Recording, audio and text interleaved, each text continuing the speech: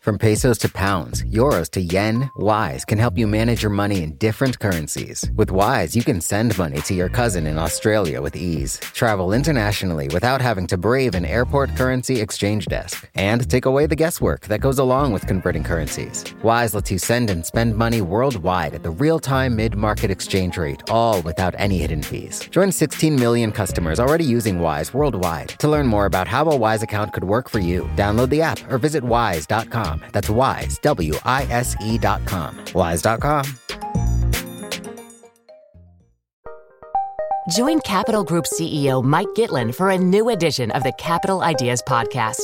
In unscripted conversations with investment professionals, you'll hear real stories about successes and lessons learned, informed by decades of investment experience. It's your look inside one of the world's largest asset managers. New episodes are available monthly. Subscribe wherever you get your podcasts. Invest 30 minutes in an episode today.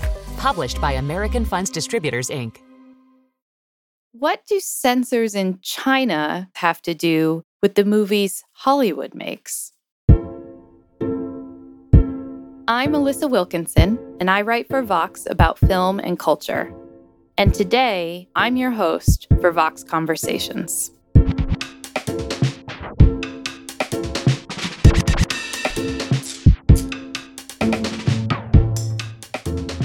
I've been writing about movies for 15 years, which means good, bad, blockbuster, indie.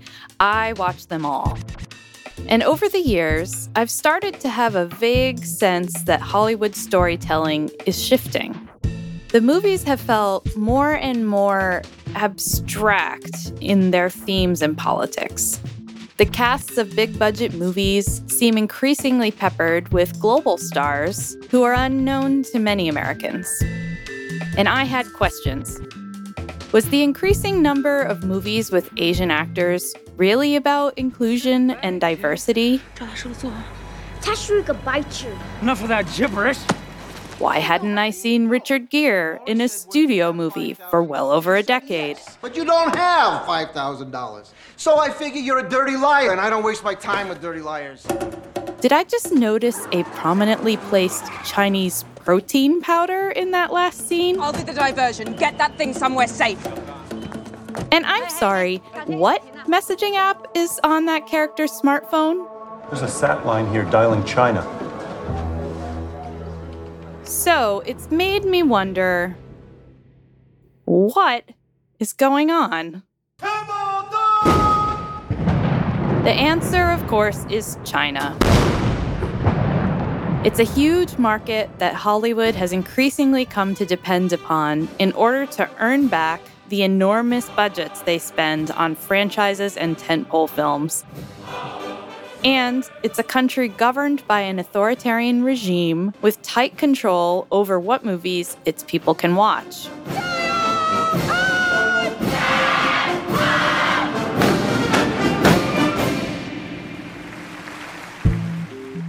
Eric Schwartzel reports on Hollywood for the Wall Street Journal, and he's just published a fascinating book about Hollywood's relationship with China called Red Carpet: Hollywood, China, and the Battle for Global Supremacy. I talked with Eric about the stories behind these big shifts we're seeing on the screen, the power struggle between two countries vying for world leadership, and why, in many ways, that worldwide struggle is happening in movie theaters. Eric, I am so delighted to be talking to you about this because I'm really interested in how the topic of your book is showing up in our lives, in the everyday life of an everyday moviegoer. So I guess I wanted to start with this question, which is, in the wake of all kinds of things going on, there's a pandemic, there's this shift to streaming. It really seems like Hollywood is struggling to find its footing. Does the American film industry's greatest hope lie in China, or is that its biggest competition, or are we in some kind of other moment? That's a great place to start, because I think in some cases, you're right. My book in some ways ruins moviegoing, because when you start to see China's influence, you see it everywhere. Mm-hmm. And I think that right now we're in this very weird moment where after we had an initial courtship between Hollywood and China, and then a very awkward marriage. We're in the middle of something of an acrimonious divorce. And the divorce is coming from a number of reasons. One is, as you said, the domestic shift towards streaming and the sense, especially coming out of COVID, that the studios need to focus more on direct-to-consumer options than theatrical releases.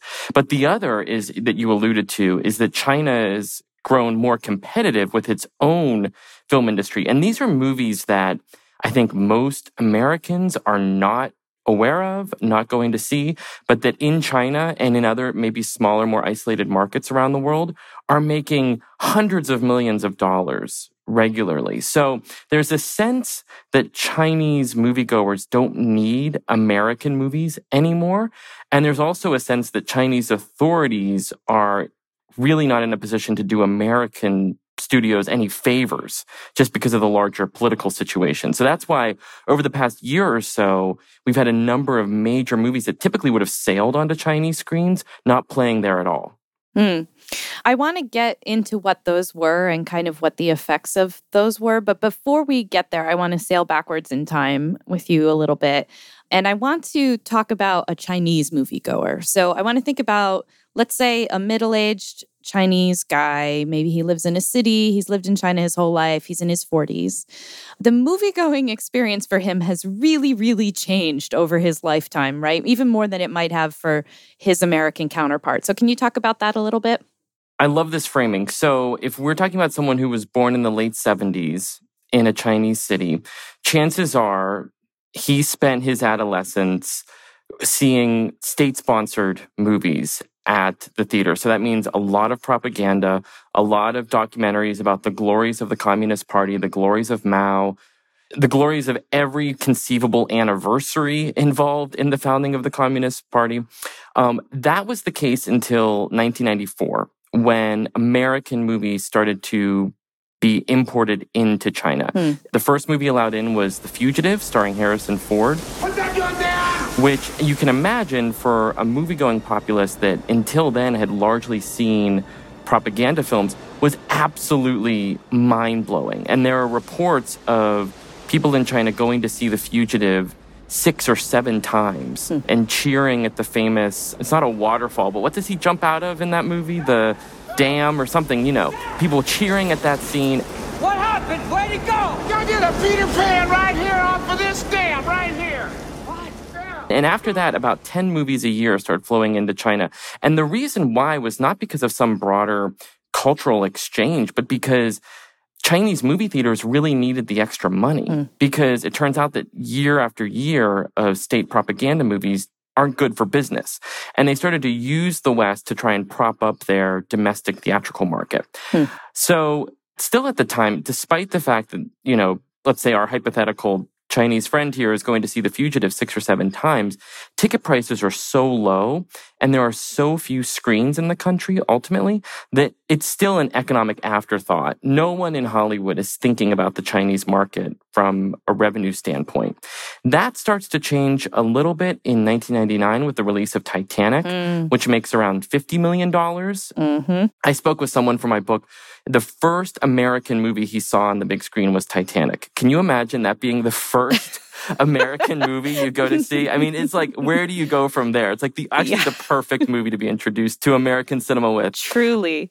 So still makes about $50 million. That causes some people's ears to perk up. Then about 10 years later, thanks to James Cameron again, we have Avatar, which makes $200 million in China.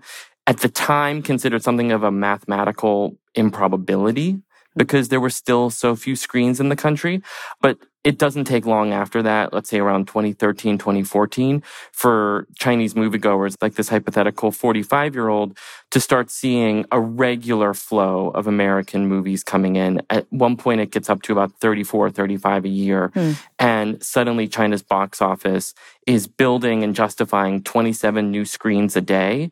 And it's pretty clear to everyone here in Hollywood that China will be the number one box office market in the world. So it goes from being an economic afterthought to the number one market in the world in about 20 years.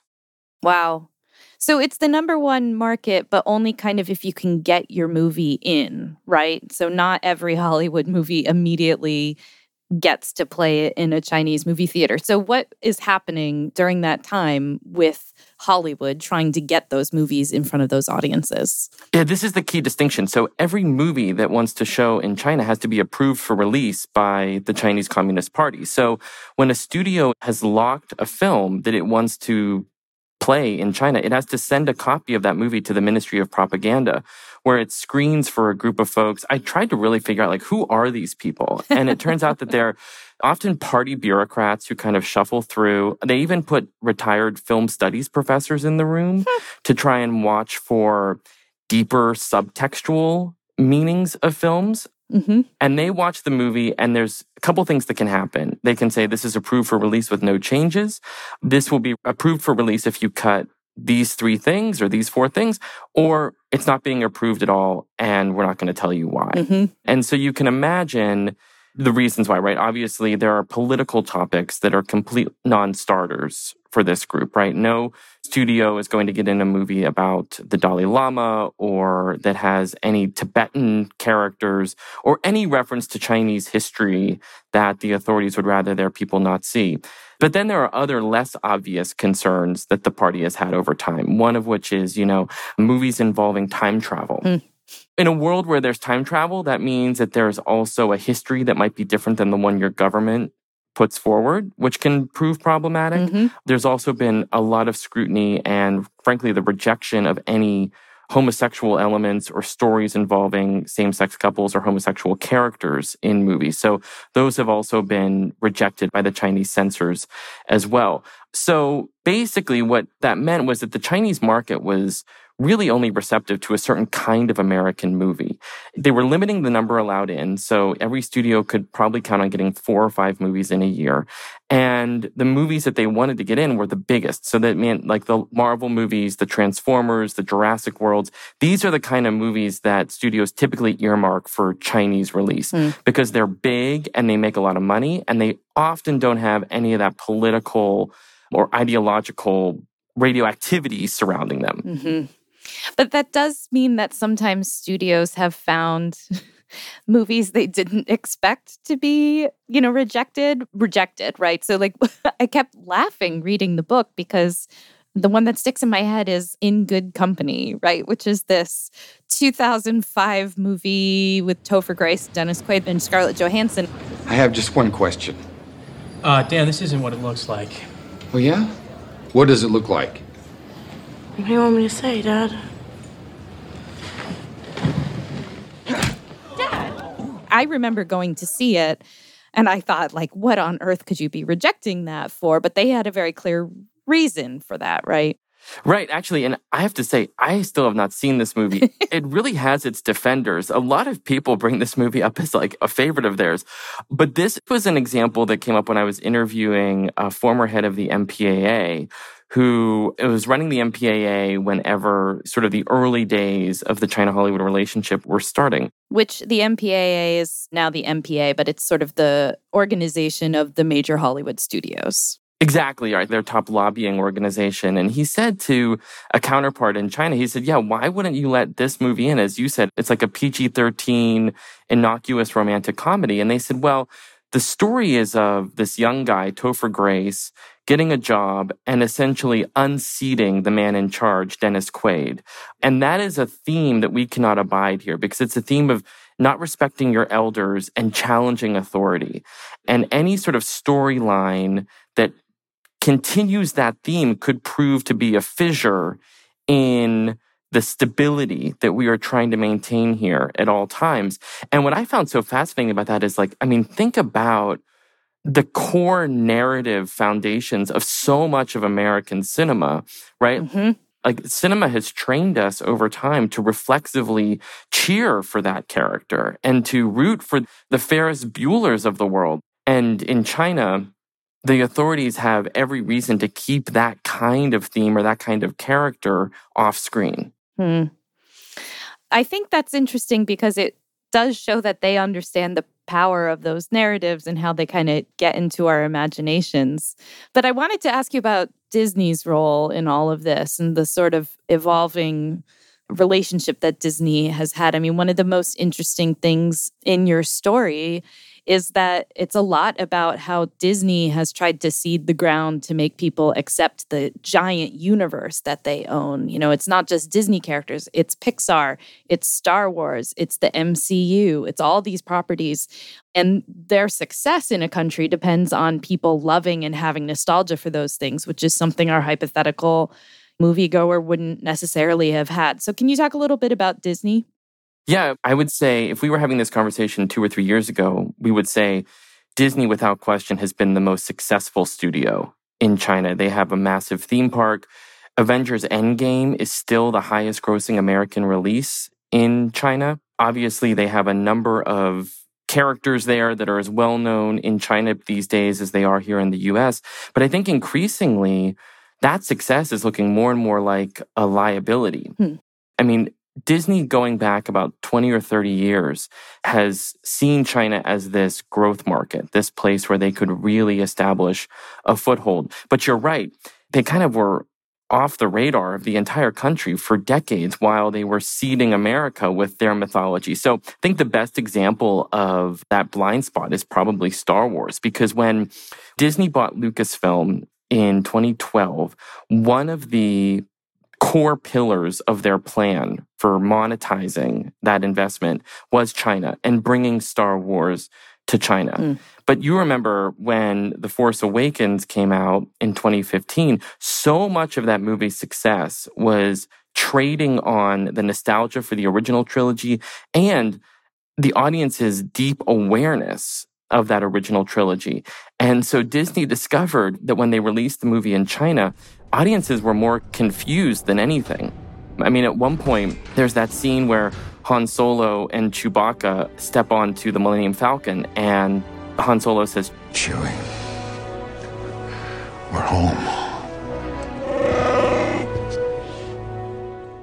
Well, in China, the moviegoers there thought that he lived on the ship. They were like, oh, he literally means that he's home.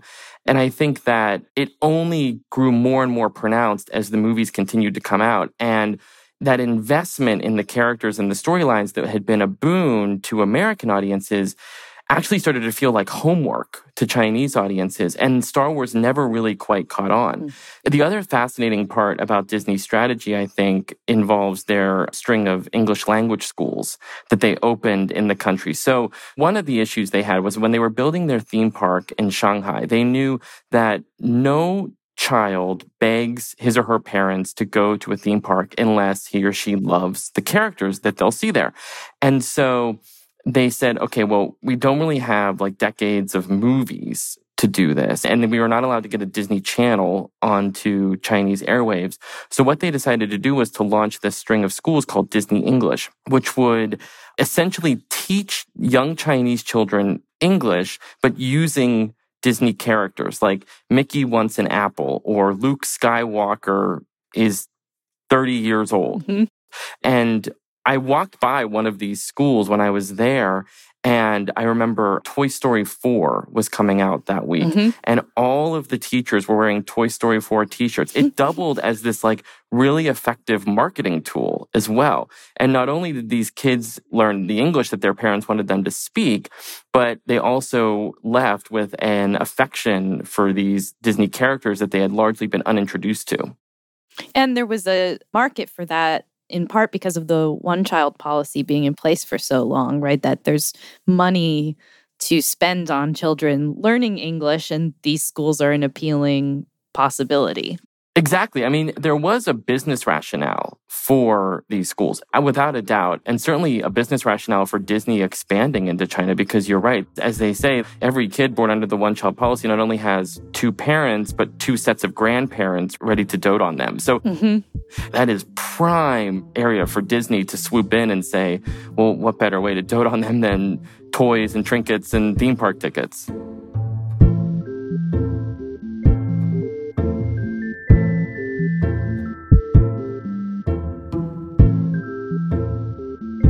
When we come back from the break, if you're a fan of the big Hollywood summer blockbuster, you may have noticed something different about these films over the past few years.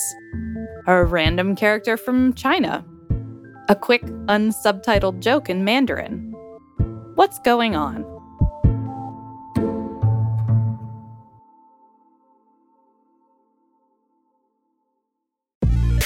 Wise is the app that makes using different currencies easy.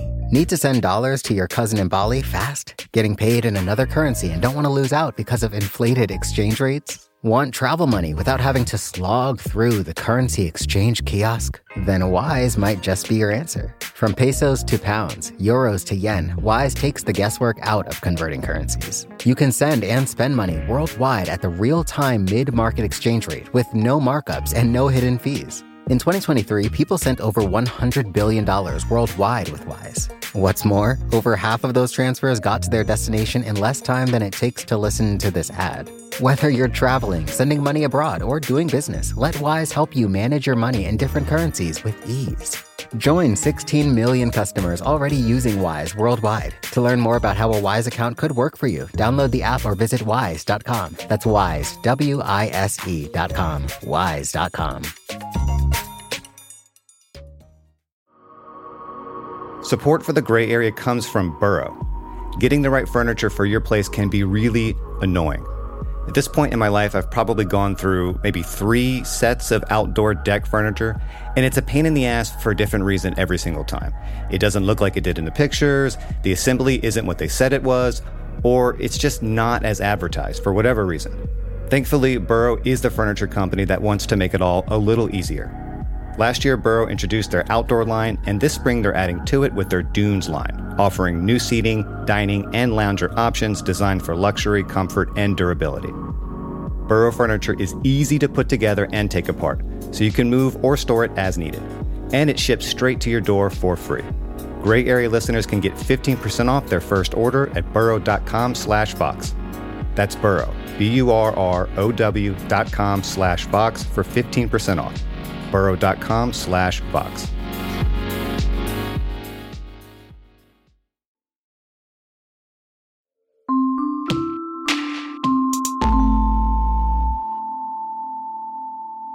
We're talking about people in China, how they've been interacting with movies, but I think one of the most interesting things is that this has had a very measurable effect even on American moviegoers and the films we're seeing over the past few years. So I'm a film critic. I see a lot of movies. Most of them are forgettable and mediocre.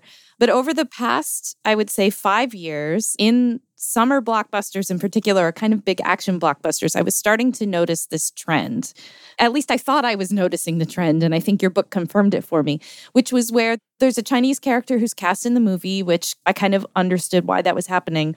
But often they would make some kind of a joke in Mandarin.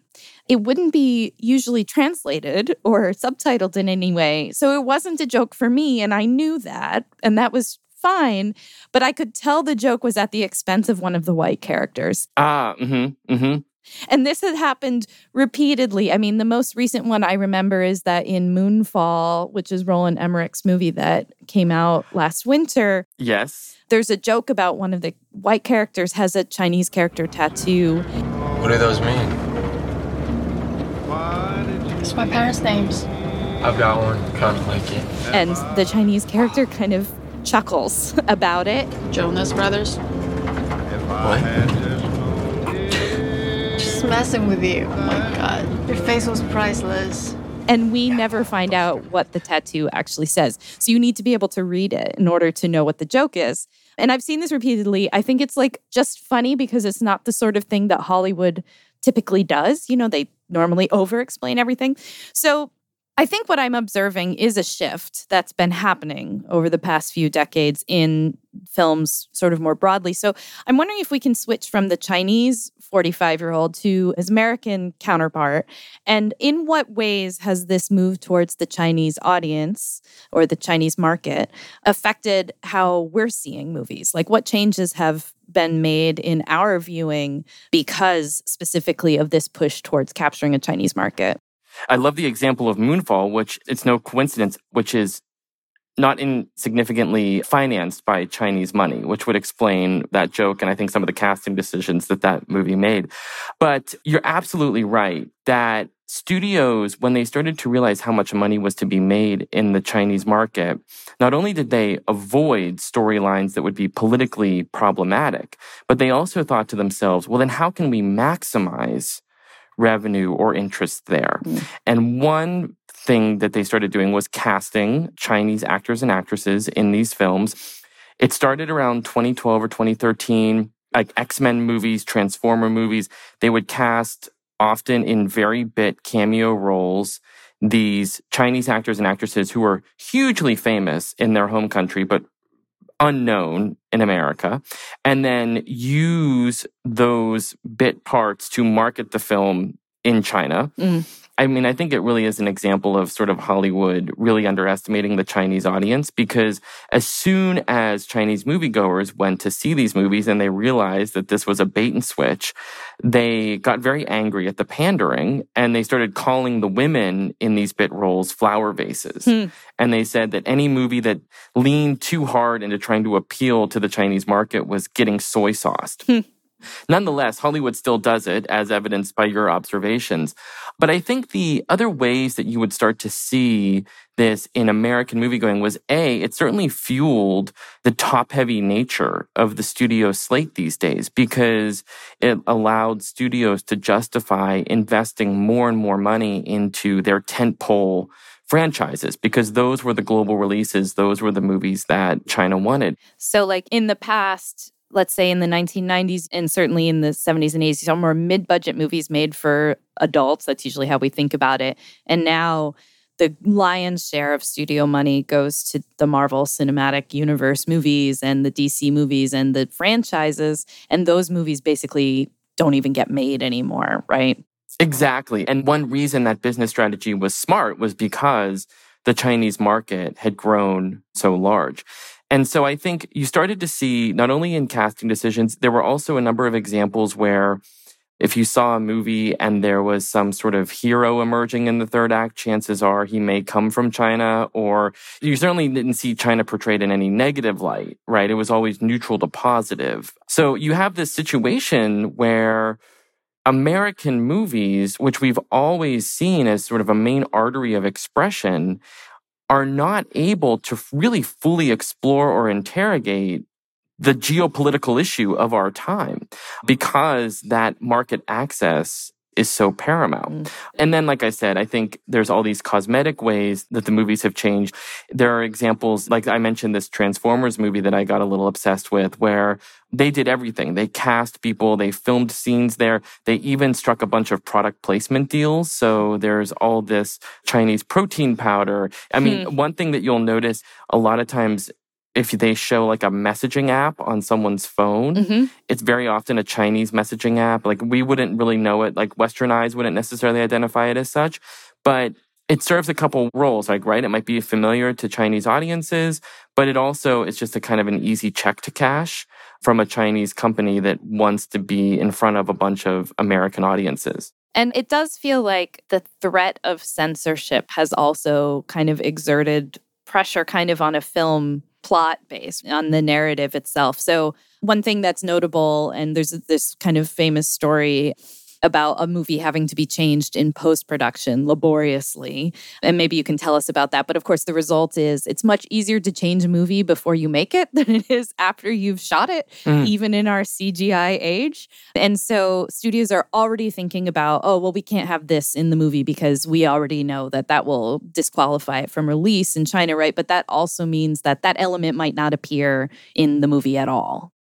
Right. I think it's easy to see how it quickly went from a culture of censorship to self-censorship, because studios, when they started getting their movies into China, even back in the 90s, not only did they see what movies of their own got in and were rejected, but what other movies got in or were rejected. And so very quickly you had this kind of data pool that you could look at and say, well, this one didn't get in, or this one had to cut that scene. So we can, at the script level, start to change these films so we don't run into those problems.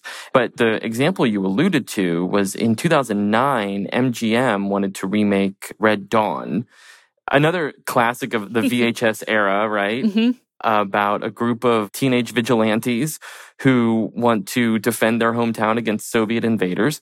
Well, MGM, I guess that they were foretelling a little bit of the nostalgia boom in 2009 whenever they said, let's remake this movie. Yeah. And so they said, well, you know, we can't make Russia the invader, ironically today, to think that, but we could make China the invader. That is sort of the country that could plausibly mount a land invasion of the U.S. And so they film the movie. They have a Hemsworth brother in it, and they put it together. And then Chinese authorities hear of this movie being released. Now, it's important to point out that no one at MGM thought this movie would be released in China. That was not necessarily an economic consideration here.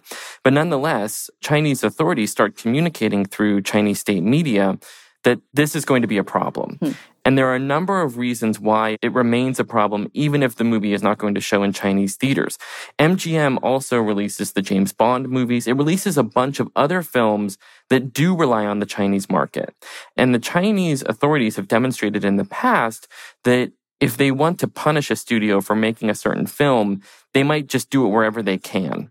And so MGM has a decision to make, and they ultimately decide to send the finished film to a special effects company that no longer exists, but when it did, it was here in Burbank, next to like a medical imaging office.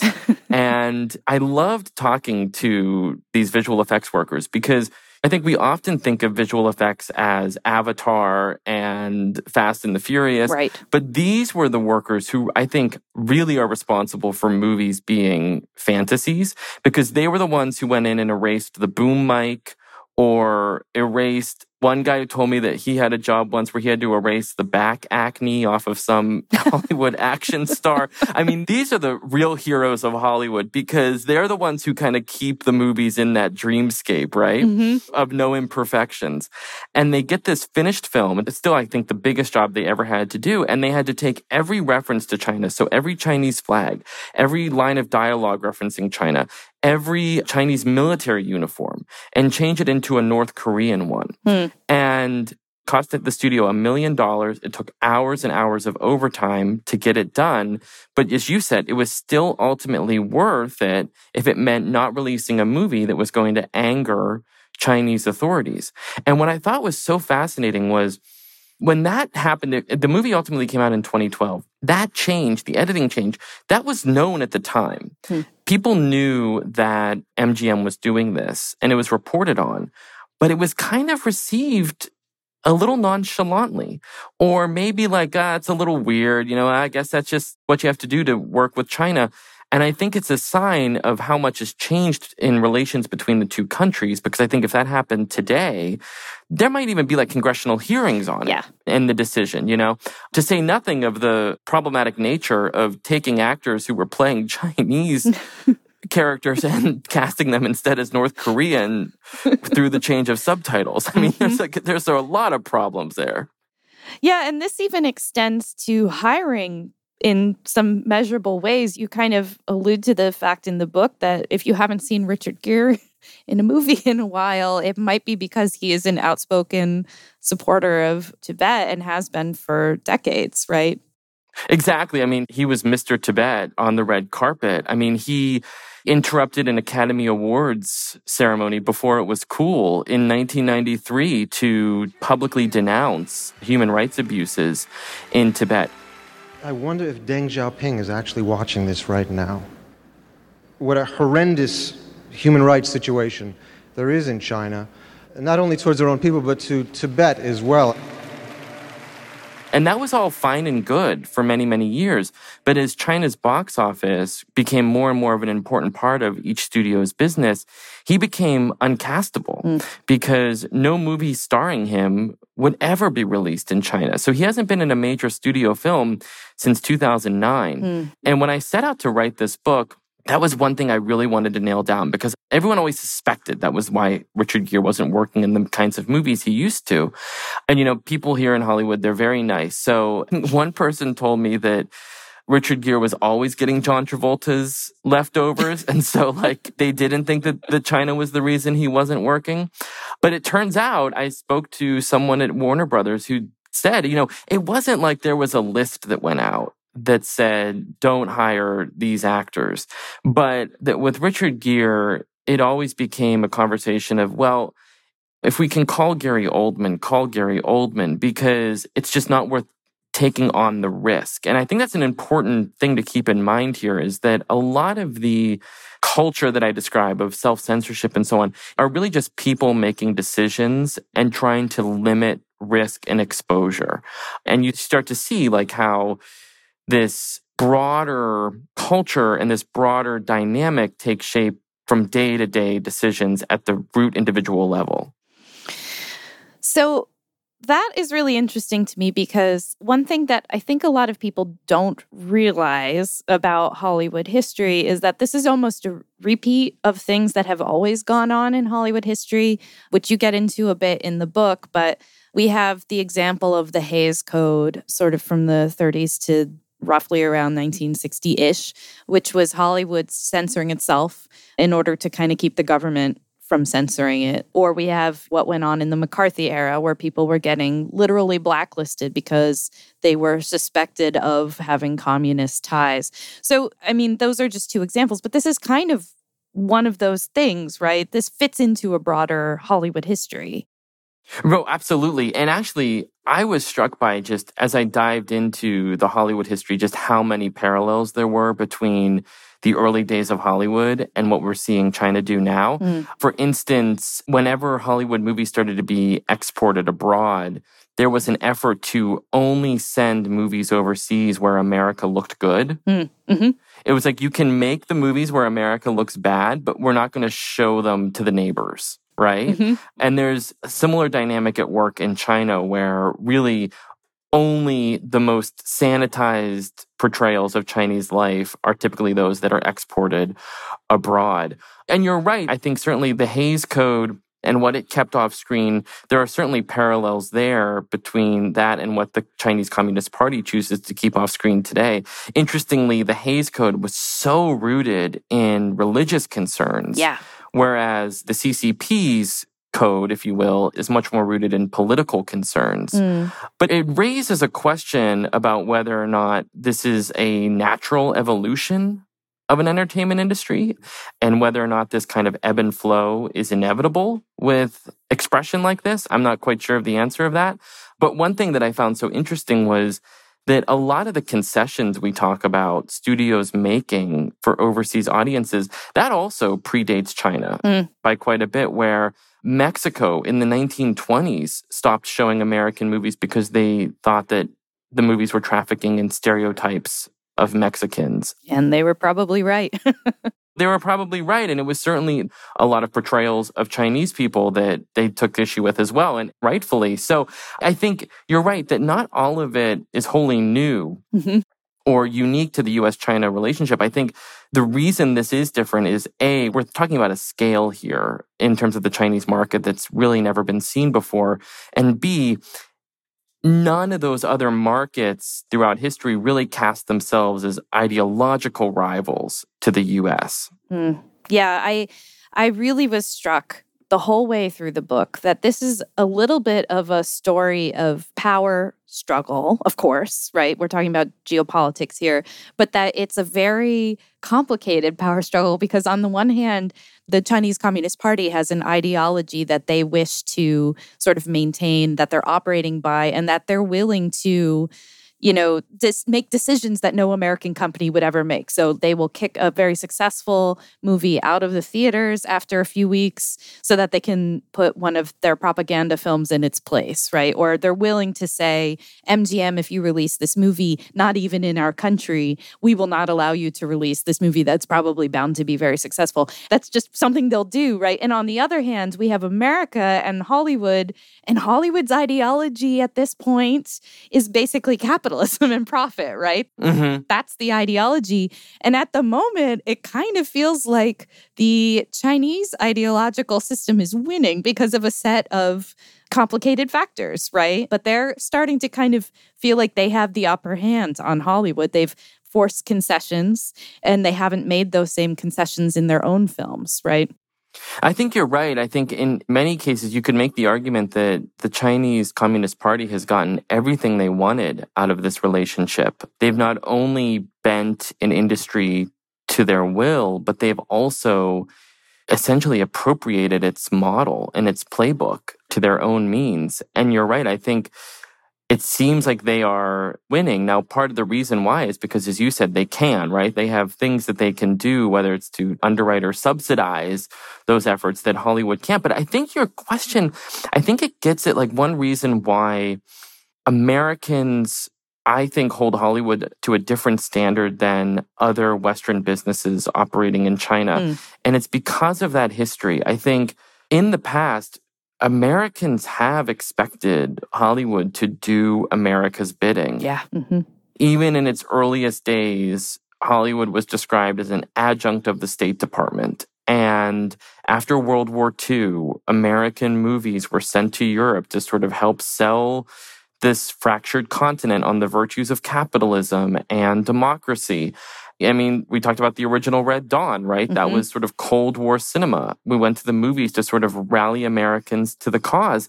And I think what's happened in the 30 years since then is that Hollywood, I guess much like maybe the tech industry, sees itself as almost borderless and a global industry whose main job, as you said, is to make money. So I think a lot of executives, if they were on this call and they were given truth serum, they would say, it's not my job to sell America to the world. You know, it's my job to sell movies to the world. And that, like I said, fairly or not, I think comes as an affront to Americans who have just sort of downloaded this idea of the movies as sort of de facto pieces of Americana that we send around the world in the form of soft power.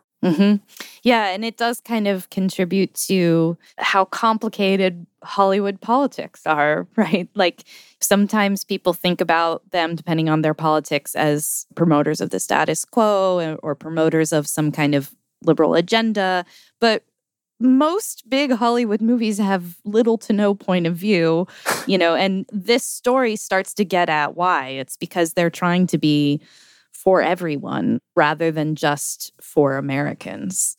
Yeah, I love that. I mean, I think the reason that so many people are concerned about China's influence is not, as you said, because they're worried about the casting of some Chinese actress in a new Jurassic World movie, but because it's become clear that the studios releasing those Jurassic World type movies are never going to make the Tiananmen Square movie, are never going to make the drama about Xinjiang or anything that's remotely controversial about life in contemporary China, because it threatens the bigger holdings or even the parent company that houses the studio itself. That, I think, is where the concern is and why it's about more than just these relatively already anonymous blockbusters being tweaked here and there.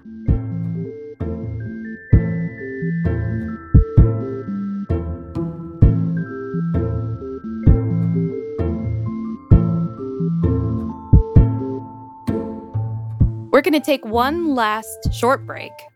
And after that, why are more and more American movies, even ones being made with Chinese audiences in mind, bombing in Beijing?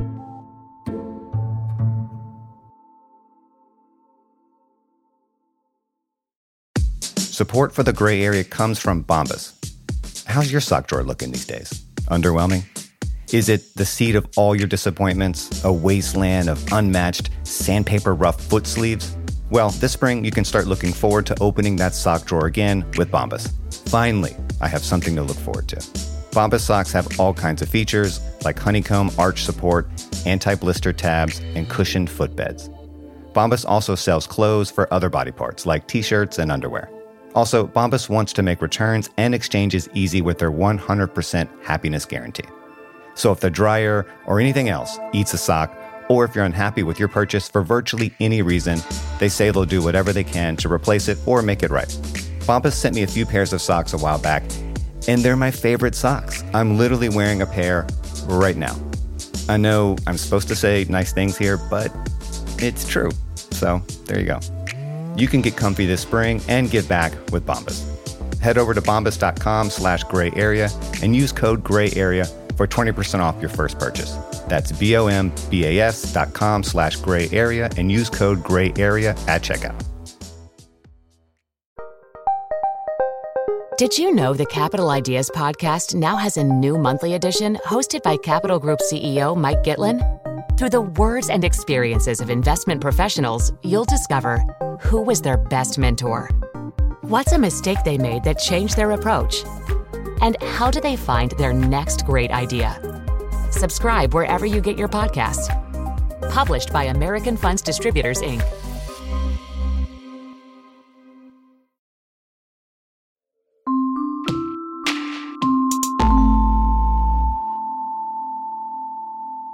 Some recent movies that have been kind of hailed for, I guess, quote unquote, Asian representation or Chinese representation have run into snags, right? So you write, for instance, about Crazy Rich Asians, which I wasn't shocked to discover had bombed in China.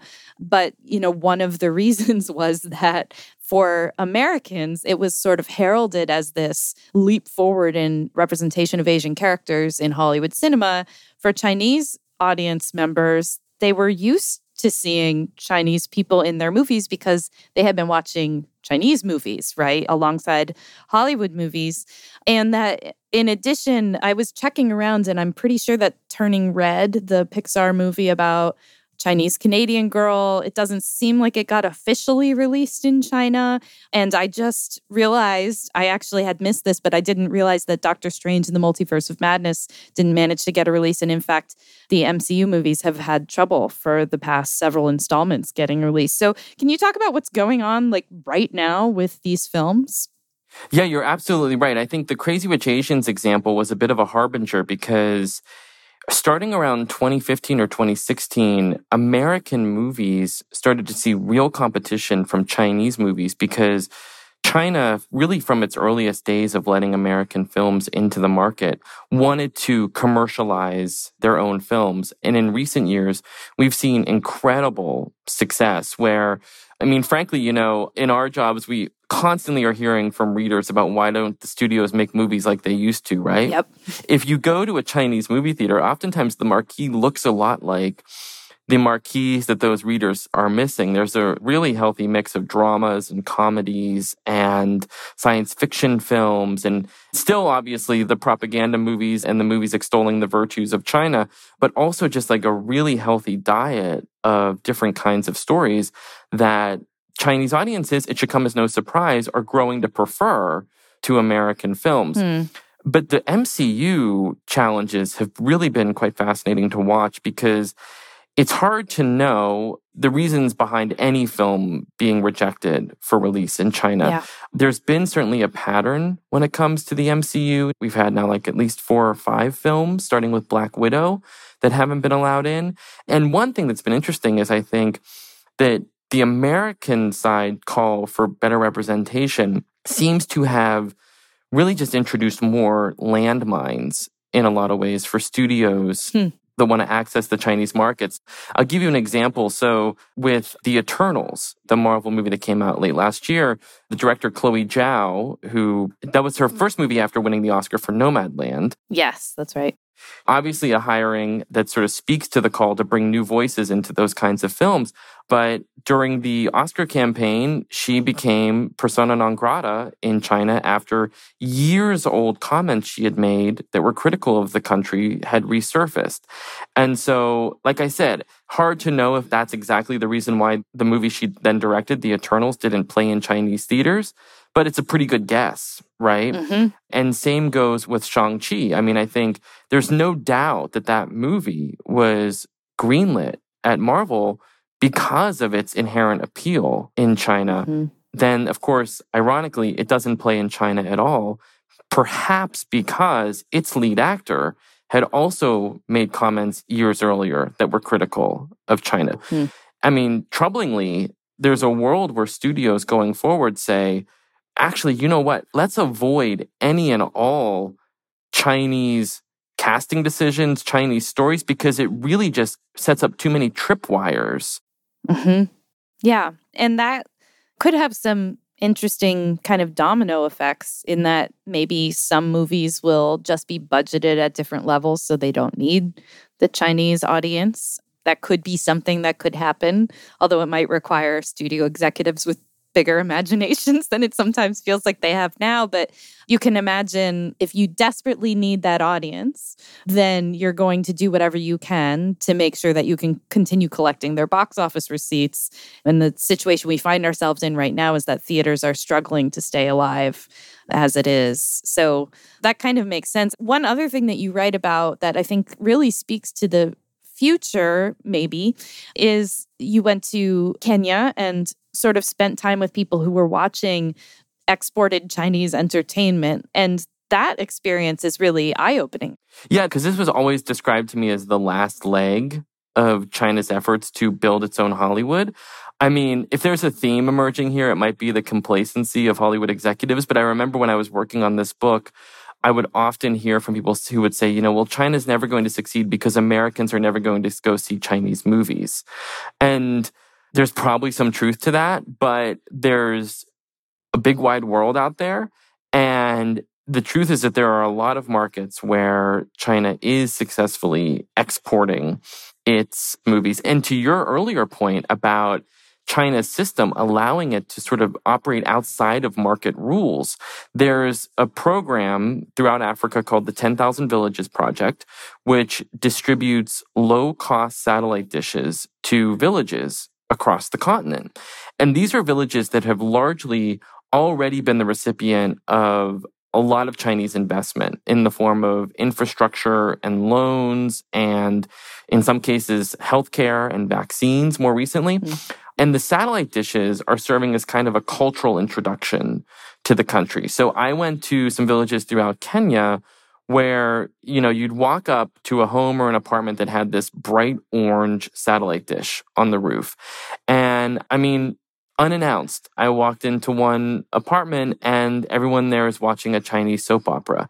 And I talked to folks who got these satellite dishes and started watching Chinese kung fu. And the satellite dishes aren't only providing Chinese entertainment. They also have American entertainment and Kenyan entertainment, telenovelas. I mean, every kind of channel you could possibly want.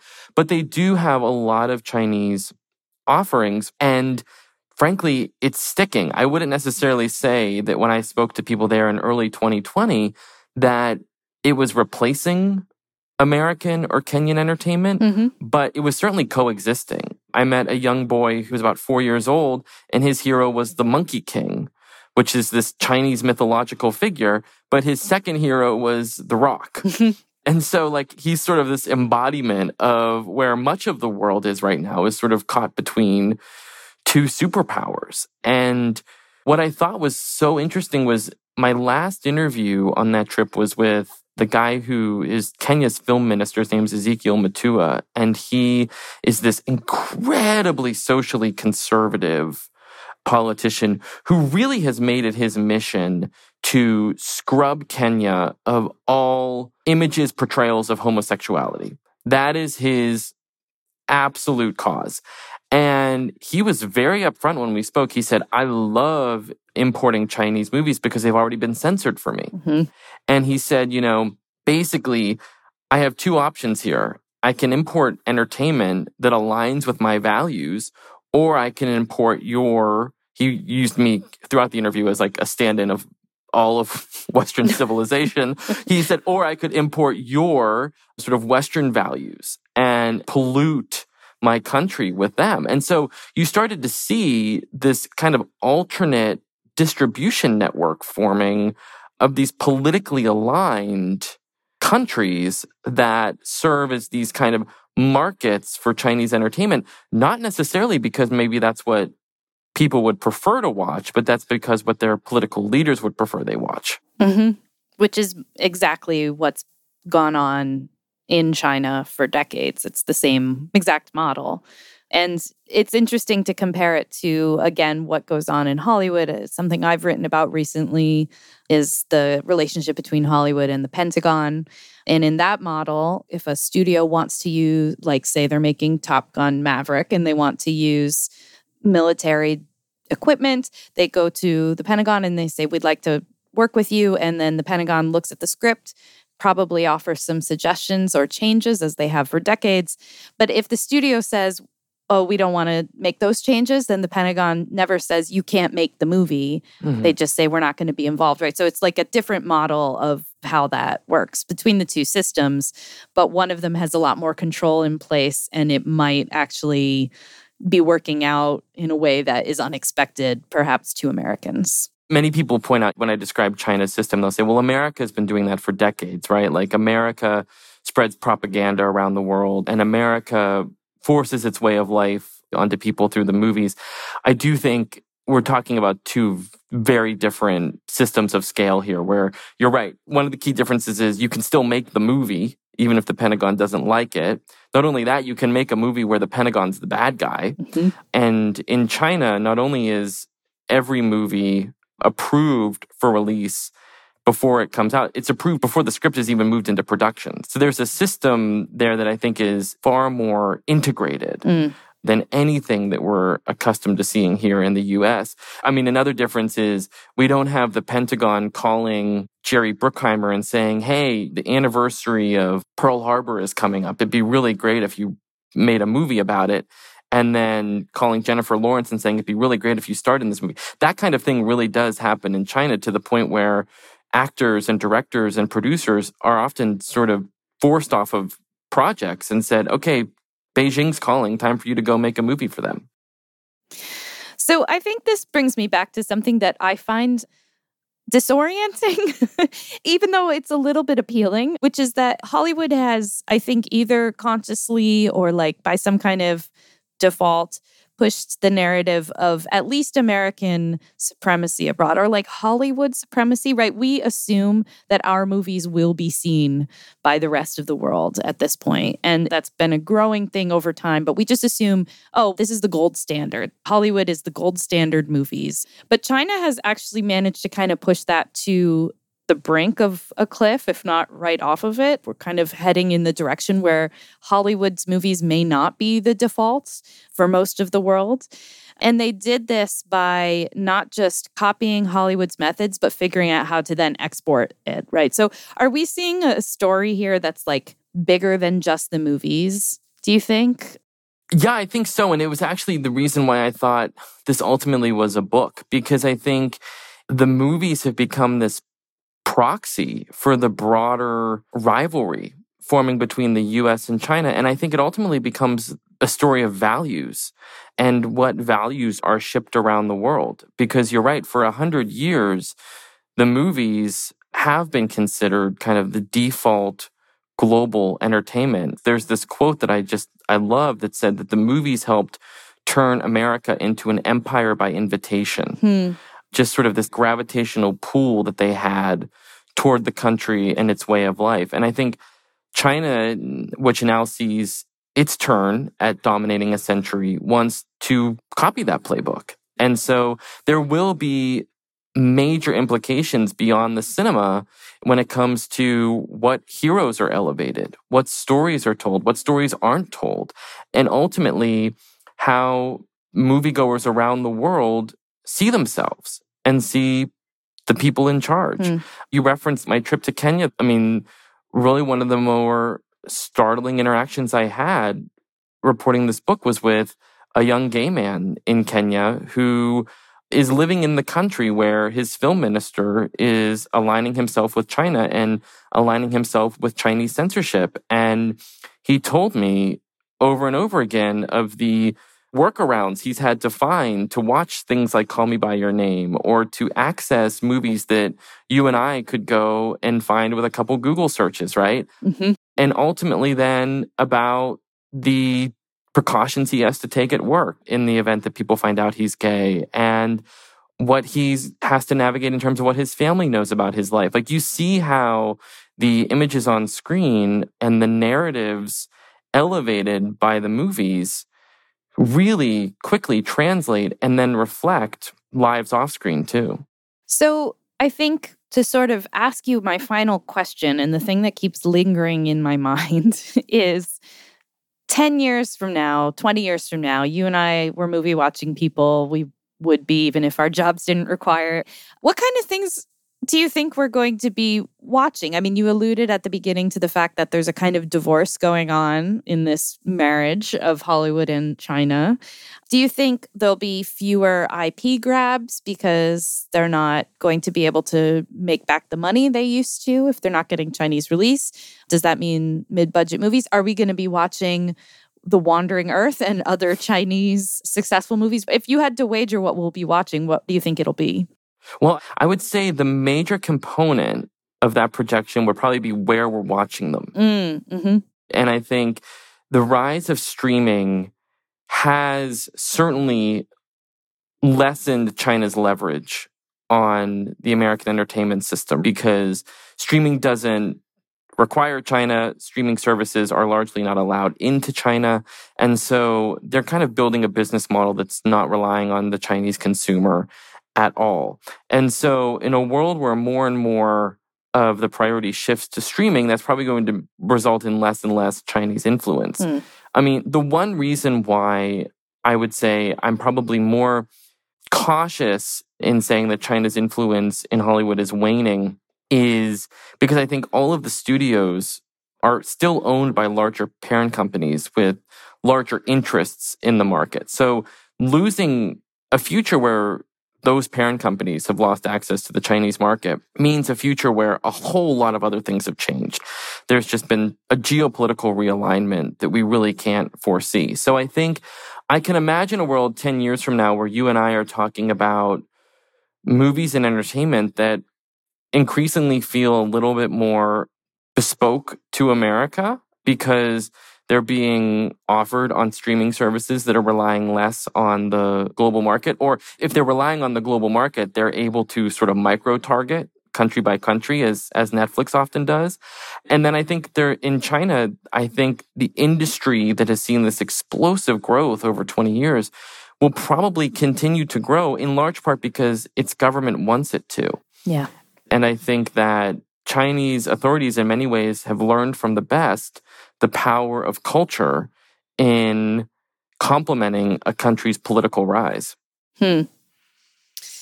Well, that actually sounds somewhat appealing to me as a critic. I miss the bespoke, so maybe we'll be getting more of that kind of thing. But this has been such a fascinating book to read and such a fascinating conversation to have. I feel like I learned a lot that I didn't know, even though I cover the industry. But I think it's just a really engaging story that's so much bigger than just the movies. So thank you so much for talking with me about it. Oh, that means a lot. Thank you, Alyssa.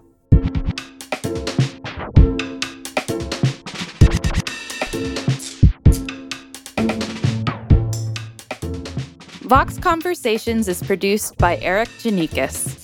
Our editor is Amy Drozdowska. Patrick Boyd mixed and mastered this episode. Our theme music was dreamed up by the mysterious Breakmaster Cylinder. And Amber Hall is the deputy editorial director of Vox Talk. If you like the show, let us know. Room for improvement? We want to hear that, too. We're curious to know what you think, what you want more of, and what we could improve. If you have ideas for future guests or topics, send us your thoughts at voxconversations@vox.com. And hey, if you did like this episode, please share it with your friends and rate and review. And join us next week for a brand new episode of Vox Conversations.